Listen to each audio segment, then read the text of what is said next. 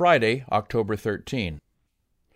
No doubt our church faces times of controversy and dissension, but this is nothing new. Satan has always been at war with the church. Even in the earliest days of Christianity, dissension and controversy arose in the ranks of the believers. And there was one controversy that, if not resolved, would have destroyed the church in its infancy. Ellen White has written, "Through the influence of false teachers who had arisen among the believers in Jerusalem, division, heresy, and sensualism were rapidly gaining ground among the believers in Galatia. These false teachers were mingling Jewish traditions with the truths of the gospel.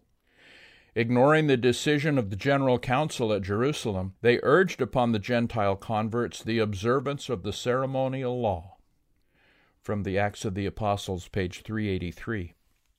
Questions for discussion. In what ways might your local church, or you in your own home, or maybe even you with yourself, be laying burdens on others, or on yourself, that are not necessary? How can we recognize if we are really doing these things? Or might we be in danger of going too far the other way? That is, how can we recognize if we have become too lax in our lifestyles and standards, to the point where our lives do not reflect the high calling that we have in Christ? Number 2, what are some of the arguments that folk use to claim that the Ten Commandments are no longer binding on Christians today? How do we answer those claims? Why, on the face of it, are those arguments so wrong, and why, in many cases, do those who make them not really live as if they believe the Ten Commandments are no longer binding? Number 3, consider again Galatians 1, verses 1 through 12. Notice how uncompromising, how dogmatic, and how fervent Paul was regarding his understanding of the gospel. What should that tell us about how we must stand absolutely unwaveringly in certain beliefs, especially in a day and age of pluralism and relativism? How does this show that certain teaching simply cannot be compromised? Here's the text, Galatians 1, 1 through 12.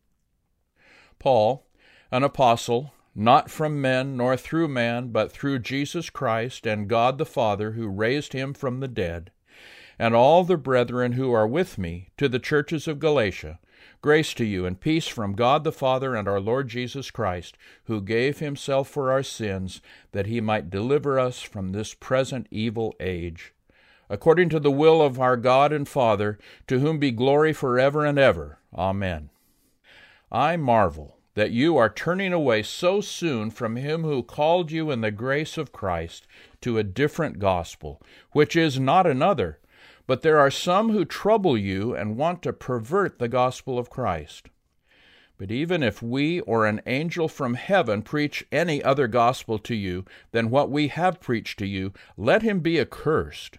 As we have said before, so now I say again, if anyone preaches any other gospel to you than what we have received, let him be accursed. For do I now persuade men or God? Or do I seek to please men?